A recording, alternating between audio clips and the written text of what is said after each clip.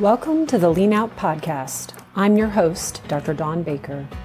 Are you looking for a new approach to finding work-life balance? You've come to the right place. Listen as I interview amazing women professionals who've taken the steps to lean out and find balance on their own terms. Hello. Thanks for being here. Today I'm talking with Dr. Weili Gray. Weili is an anesthesiologist by training who practices sleep medicine in Vermont's countryside. She founded Dare to Dream Physician with the mission to empower fellow doctors to dream big and embrace life through travel. With her husband and 3 kids, she has crafted a dream life brimming with family adventures and extraordinary experiences. She's a physician, a podcaster, a homeschooler, a world traveler, a homesteader. You can see that we have some similarities in our backgrounds. When we first connected, she had started Dare to Dream Physician Podcast, now rebranded as Dare to Dream Physician Travel Podcast.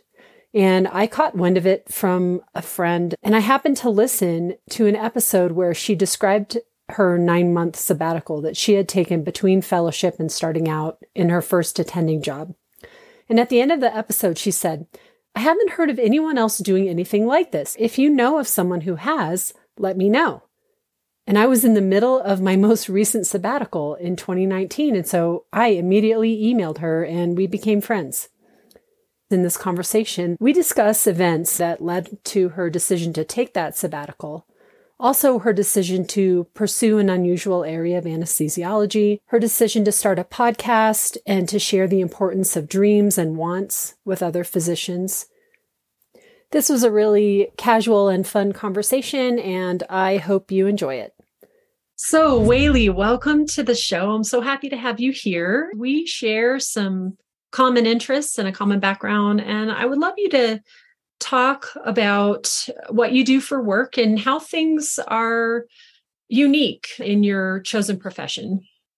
Thanks for having me. I'm so excited to be here. And one of the things that, when we first met, we learned we have all this in common. We were science majors and then we both did anesthesia. So I'm board certified in anesthesiology, but I also did a sleep medicine fellowship after that. If you've gone through anesthesia residency, did the written boards and did the oral boards, I don't think anybody intends to not practice it because it's so intense.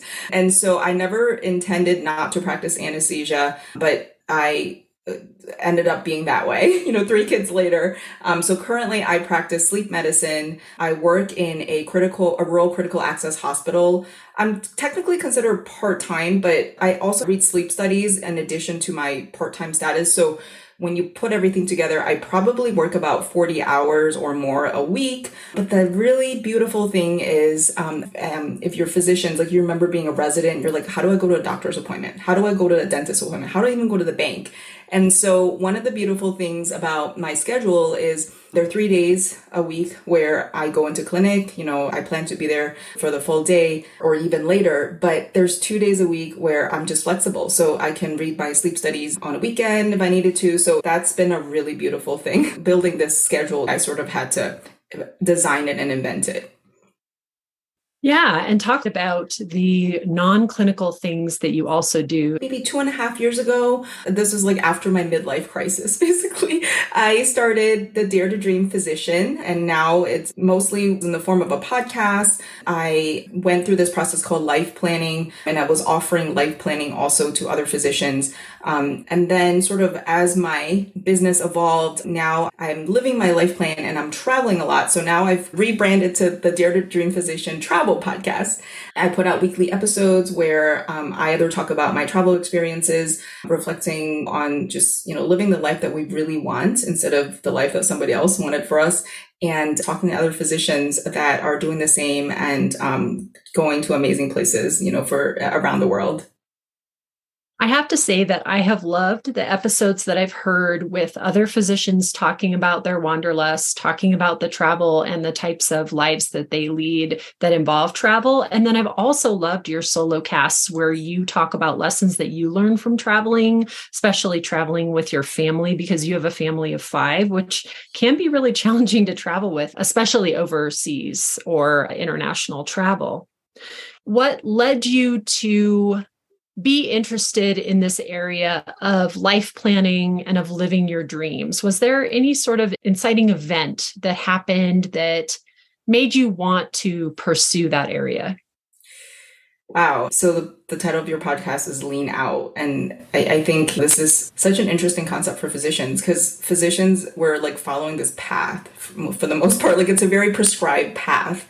And I would say that reflecting back, there's maybe 3 points in my physician path where I had opportunities to lean out, and they weren't always voluntary, but I embraced the opportunities. So the first one was learning that we were having a child during my intern year. That was a great blessing, and also just sort of a shock and just a very challenging experience. That was about 13 years ago. Then when I was in fellowship, we had a total loss house fire. We just had our second child. He was like a week old. So that was another experience that was really a wake-up call. Like, hey, this is my life. I have like one life to live. And the other stuff, like maybe all the expectations that we have as physicians, it really doesn't matter that much. Like, nobody would really care. Like, if I was attending my funeral, like nobody cared that, hey, I didn't follow this thing to the T. You think I would have completely woken up by then.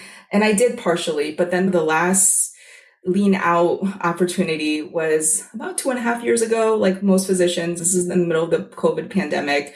I thought I was at my dream job. I'd moved my family to rural Vermont, and changes started happening at work. Like I said, I'm an employed physician. I felt sort of like I was losing control of the way I practice medicine, the reasons why I went into medicine to begin with. And I got to the point where I even consider, leaving medicine, like quitting. So yeah, those were 3 big changes in my life that sort of prompted me to really figure out what I really want instead of, just following like a prescribed path. You said you thought that you should have woken up by then. And I think I've felt that way as well. And I'm sure a lot of people can identify with that. It's a iterative process in my experience. It seems like that there's not usually one huge lightning bolt moment for people. There are different time periods where the realizations just start adding up. Yeah. So one of the themes that I've noticed at these 3 turning points in my life as a physician, it's all connected by fear. So during the pandemic where changes are happening at work, I fear that I would lose control of my life. When I was an intern, I was like, you match your first choice, and here you are on this path, and what am I doing walking with a humongous belly meeting my intern class? Like, I just remember that moment and how like scared I was, like, what are people going to think of me? And of course, like when we had the house fire, it doesn't really matter what people think of you, it's like you have this one life. A theme that you're getting at is the idea that fears are always going to be there. Fears motivate us. Fear is something that can incite change.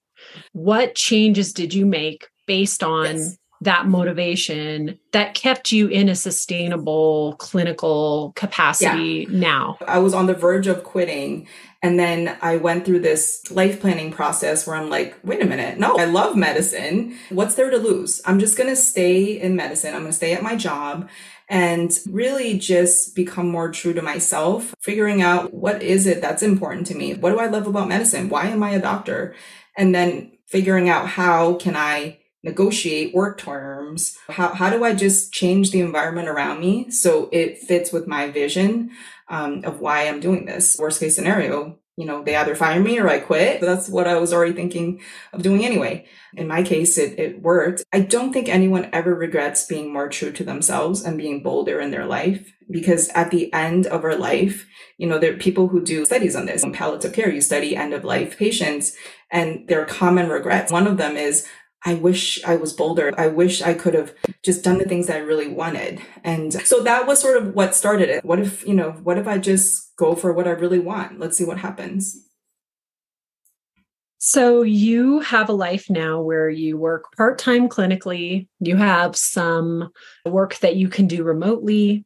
You travel quite a bit. You live on over 100-acre homestead with your family. You homeschool. You are helping other physicians to realize their dreams, whether it be travel or otherwise. What do you love about your life right now? What's the best part of your work-life balance? I am so grateful to be alive, and yet I have fears, like all humans have fears. I just have this confidence that, okay, whatever happens, I can figure it out. So it's living that life based out of desire and dreams, as opposed to living a life based out of fear and avoiding pain. So I think that that's like the thing that I'm most satisfied about. I'm very happy in my job. I started kind of thinking about what is so energizing about my job, because there are parts that I always loved, and there are parts that just really weighed me down. So I didn't even think about them as separate, but then I started kind of sorting them out. And one of the things was charting, which I was like, anesthesiologists don't really have to do much of that. But now I'm doing sleep medicine, so I have charting. Like, I love the patient interaction part, which I didn't get as much in anesthesia, but now I have to write about it. I try to get coaching on it, and I got better at charting. Like, I'm not writing a novel, but at the end of the day, I'm like, this is still draining me. At one point, when there were some things happening at work where I could step up and help work a little bit more, instead of just kind of accepting whatever package they gave me, I just said, you know what? I'm going to step up here. I'm happy to help. Like, I love what I do, but this is the thing that's really draining for me. And I need to figure something out, so that this will work for me too.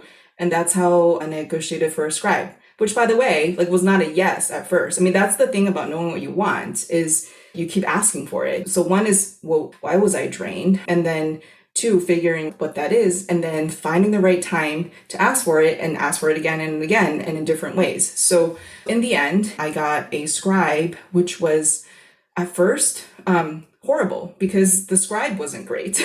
But I just kind of held on, like, no, this task I need to offload. And then eventually we found the right scribe, and the right two scribes actually now I have. And it's amazing. And then the other amazing thing was, by me just asking, it changed the culture at my hospital, so that now other physicians there have scribes. And it wasn't necessarily for me telling them, hey, guess what? I have a scribe. It became one of the tools that the hospital administration had to try to retain physicians. I love it. I would like to summarize a couple of really important themes that you just mentioned that I also have talked about either in my book or in other writings or in different presentations that I've given. And that is that you need to be confident in asking for what you want, be clear and confident. Know that a no is not necessarily reflective of you personally. It also is not necessarily a no forever, and that it could mean just not right now. And timing is a big issue. I have had to ask for going down to part-time, for sabbaticals, and I really tried to work the timing to be to my advantage. And then as you got what you wanted, you became a de facto leader, an unconventional leader, someone who changes the culture because you're showing that it is possible. So it's just wonderful that you have done that at your own organization. The other thing that I had to learn as a physician, because nobody taught us how to negotiate in grade school or medical school or residency or any of this, it's not selfish to negotiate. And I don't go into negotiating saying, this is what I want. I actually go in and saying, how do we create a win-win situation? What's the pain point of the other side? Let me see if I can help creatively resolve that. And what's my pain point, right? But the problem, I think, for most physicians is, one, they assume the other side doesn't care about them, which is not true, because, physician retention is actually a business case. You want to retain your physicians, even if all you care about is money. And then the other is they don't know what they want, right? Because they don't exercise that muscle. If you go in knowing what you want, trying to listen, like a lot of active listening and question. I mean, that's what business people do. So now I look forward to that. Whereas like the first year when I was an attending, I'm like, I just hope they give me a contract. Yeah, I think that you just gave us a really great blueprint for negotiation, which is a place of confidence, being mindful of timing, coming at it with curiosity and active listening, and then appealing to the other side and what they need and what their pain points are. Those are really, really good tips. Do you have any other particular advice for someone who is just starting out in their profession, who maybe just got done with their training and is in that position that you were in, that you just mentioned, where you're like, I really just hope that they give me a contract. I'm just hoping that I'm retained, or I'm hoping that I get a job. anything that you wish that you knew when you were that person compared to who you are now? I think the difference from when I was a first year attending to now, I'm going into my 8th year, is just knowing myself, like finding myself again. And I talk about this a lot in my podcast too, and in my social media posts, like the whole journey in medicine, from pre-med, all the MCATs, going to medical school, so many different board exams and certification exams, is we start to lose track of who we are. Recently, I, like several points in my medical career, I would look at my medical school essay and I'm like, oh my goodness, I don't remember this person. This sounds like a really cool person. I'd like to get to know her, but this is not who I am now. At my midlife crisis is what I call it now, when I had those work changes and started sort of, being more myself, is I discovered that person again. More recently, I'm traveling. Like I was a traveler in college, and then I went to medical school and then residency and had kids, and I totally stopped. And so just discovering these parts of yourself, that's really important. And then you start to have kind of like conviction. I guess you could call it self-esteem, but it's more like, this is how I like to practice medicine. This is what I think my patients deserve. These are the work terms that'll make that work. So you go in and you just have this internal value that you value yourself. I've gone in meetings or negotiations where, it's clear that the other side does not value me. And it doesn't really matter to me. I've gone in where like the person I'm negotiating with is like, I don't even think this job that you're doing is needed. And I'm like, oh, that's interesting. I wonder why you think that. Let me tell you why it is needed. You learn to grow a thick skin because you start to value yourself, and the convictions that you have, the passions that you have become more the forefront of who you are. To me, the word conviction is synonymous with having values, but you are talking in turn about how it helps you to know your value to other people. Right. Yeah. Tell me about any financial periods of uncertainty with your family that you've gone through and how you guys navigated that in this whole process of figuring out your unique blend that you have right now. I know we're both fans of the white co-investor, and I didn't know anything about personal finance until I was done with my training, really. I remember like the 401k or 403b. I'm like, this is all Greek to me. I have no idea what this is. And I just kind of put everything on the back burner. So I think, it's so important for physicians to learn personal finance. It's not hard. It's just a different language. I think it took me like, I don't know, a few weeks where I just was reading like the White Co-Investor blog and the White Co-Investor book. Once I finished my training, I took a 9-month sabbatical, which is amazing, by the way. And that's actually when I had time to learn about personal finance. I mean, I did a lot of other things at the same time too, but I just had more bandwidth. Money is a tool in life. I am still the sole income earner, and my main source of income is from one source, and yes, we have savings, and, we could go on for a little bit if this job doesn't work out. But I feel confident in like just being able to find other ways of opening my own practice, or it's the knowledge and the skills that you get actually makes it easier for me to go in and negotiate, because I'm confident that I could find something. How did you decide that you were going to take a 9-month sabbatical? I remember that you and I connected on that topic initially. Right. That's right. Well, you have the total loss house fire and you have a new baby. And I actually wasn't even sure if I could finish fellowship at that point, but I talked to my fellowship director and we figured out a plan. So I did finish my fellowship. We were displaced, whether we didn't have a home anymore. I had, considered in the past staying at my own institution, but I'm like, well, we don't have a home. So I just wanted to find the right job. And actually that was when my husband brought up to me, he's like, how would you feel about working part-time, once you're in attending? I know you have to work really hard now. And I'm like, you're crazy. Like, no, I don't know anybody who does that, first of all. And second of all, certainly not as, like a new attending. That's crazy. But then I thought about it for a while. I'm like, nice actually. So I interviewed for jobs and I just tell them I would like to work part-time.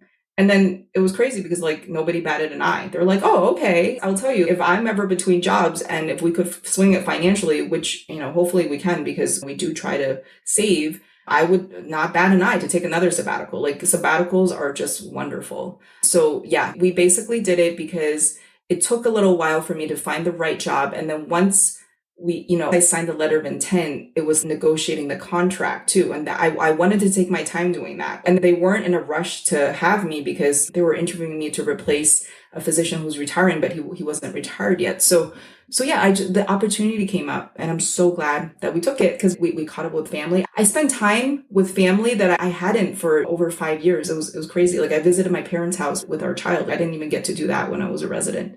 And then just caught up with friends, just feeling human again. And then we did a 3-month trip out west camping it was a little crazy, with a 5-year-old and 1-year-old baby at the time. So that was an adventure. I definitely hear you on this sabbatical. 5 out of 5 stars, highly recommend. We're on the same page there. And I love that your answer to why did you take a sabbatical is because we could. That is a lesson that other people could really take out of your book. Is there any other advice or anything else that you would like to add today to tell people that feel like they're stuck on the treadmill of achievement? Life can just be gone in a flash. What do I really want? What do I really want? Not what, like the medical community wants or what my parents want, what somebody else wants. Like, what do I really want? So if you're feeling like you're burned out or you're feeling lost or you're feeling like just like you're not grounded in your life, I just really encourage all physicians to just kind of think of that. Be honest with yourself. And it might take a while and write it down, right? The process of writing something down makes it real. Just go really deep and don't worry about other people think. Don't even show this paper to anybody. Like you don't even have to show it to your spouse. It's really for you. In fact, I shared in my recent podcast episode, I started this daily practice of just writing down like something I want, like every day. And it could be like random. I'm going to share this one. Like today I wrote down, I would like to reverse my gray hairs. But it's just, the thing is you can write something down that you want and it's a practice because the more you do it, the better you get at it. The better you can be honest with yourself, the better that you are at not judging yourself for, wanting these things. And I mean, we may not get all our wants, but the thing is the people who do this, it's crazy, but you end up getting most of the stuff that you write down that you actually want and dream of. I'm definitely going to link to that episode in the show notes because I also said, this is something I want to start doing. It's on my to-do list. And now you have inspired me to start that today. I wanted to go through the 3 questions and this journaling exercise. So thank you for that. And tell us where we can find you if we want to hear more. Yeah, I love it. So you can find me on all podcast platforms, Dare to Dream Physician Travel Podcast. I'm also at daretoDreamPhysician.com. And I am actually going to start a newsletter on just kind of sharing like where I'm going. So my goal, this is also one of the things I wrote down is what I want, is I want to see all 7 continents with my family by the end of 2024. Crazy, like a crazy wish, but I wrote it down and I find myself like starting to work at it. I'm researching places. And so anyway, I think, and just, sharing the journey with physicians, to inspire and encourage each of us to dare to dream and live our best life, not in retirement, but as soon as possible. Yeah, it sounds wonderful. Thank you so much for coming on. It's really been a pleasure. Thank you for having me. I loved hearing about Weili's evolution from an unsure person running on the treadmill of achievement to confident, assertive, and pursuing her dreams. Here are my takeaways from our conversation. Number 1, sometimes you need more bandwidth to figure out what you really want. Weili took the opportunity to spend 9 months on what she calls a sabbatical between her training and her first job. The time was so special to her for many reasons. She saw family and friends that she was neglecting. She learned personal finance, and most of all, she slowed down. This informed her future work-life balance and her desire to start a podcast and a community for other physicians. Number 2, if you're considering a move out of your profession, it's worth thinking long and hard about the energy gains and the energy drains of your job. Maybe what you need is not to fully quit, but to either shift your roles or somehow let go of a certain task on your plate that is draining your energy. Weili thought that she wanted to quit, but after spending some time thinking about it, she realized that she didn't really want to leave medicine. She had worked so hard to be there and really liked it, but she needed to offload the charting part of her job to create a sustainable work-life balance. What is that item for you that you need to remove to make your energy balance a little bit better? Number 3, make a regular practice of figuring out what you really, really want. Weili suggests writing something down every day, even if it's something seemingly trivial. Not only does voicing your wants, just even to yourself, solidify your values and your direction, it can help you to manifest those big wants, like how Weili has recently re-embraced travel with her family. I'm going to start doing this practice myself. So, of course, today, my parting question to you is, what do you really want? Thanks for listening to the Lean Out podcast. If you like what you hear, please leave a review for this podcast on iTunes or Spotify so other people needing this kind of community and inspiration can find it easier. Also, you can support this podcast and learn more about the ideas presented by buying my book, Lean Out, a professional woman's guide to finding authentic work-life balance. Lastly, if you want more information about working with me, please visit my website at www.practicebalance.com.